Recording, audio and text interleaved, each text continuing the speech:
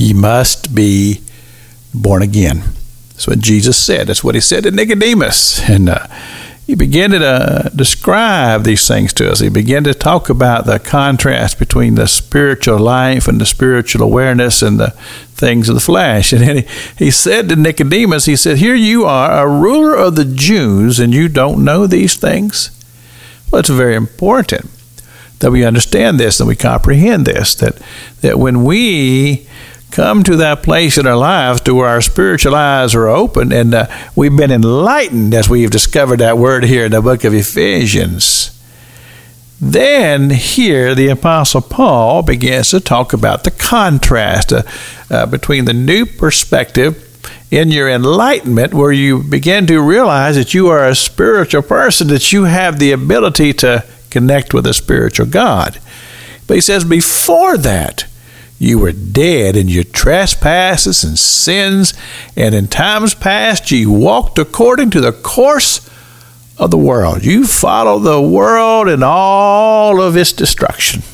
And then he said you were serving the prince of the power of the air, and you were living as a child in a spirit of disobedience. Now, listen to this. He said, this is what the old mindset was before you were enlightened. He says, you followed after the lust of the flesh, fulfilling the desires of the flesh and mind. Now, I want you just a moment, if you will, with me.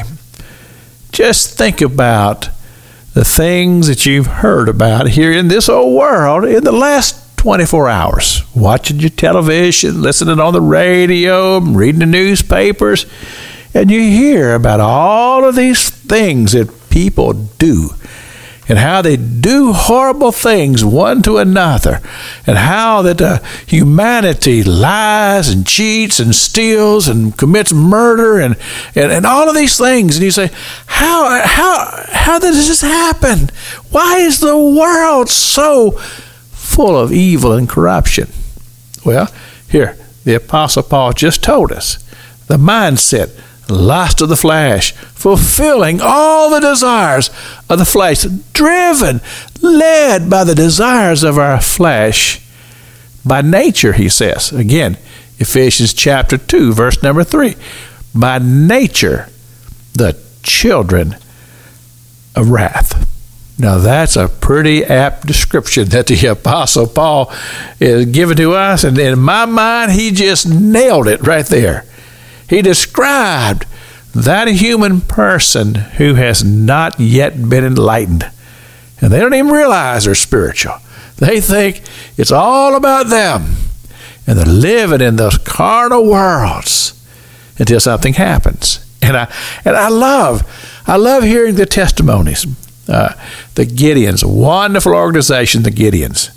And sometimes they invite pastors to bring our wives and go to a nice dinner, and they always have people there sharing testimonies. And I love the testimonies of people who, some of them were in jail, and there they became enlightened. They came to an awareness that they were spiritual, that there was a spiritual God, there were spiritual things going on all around them.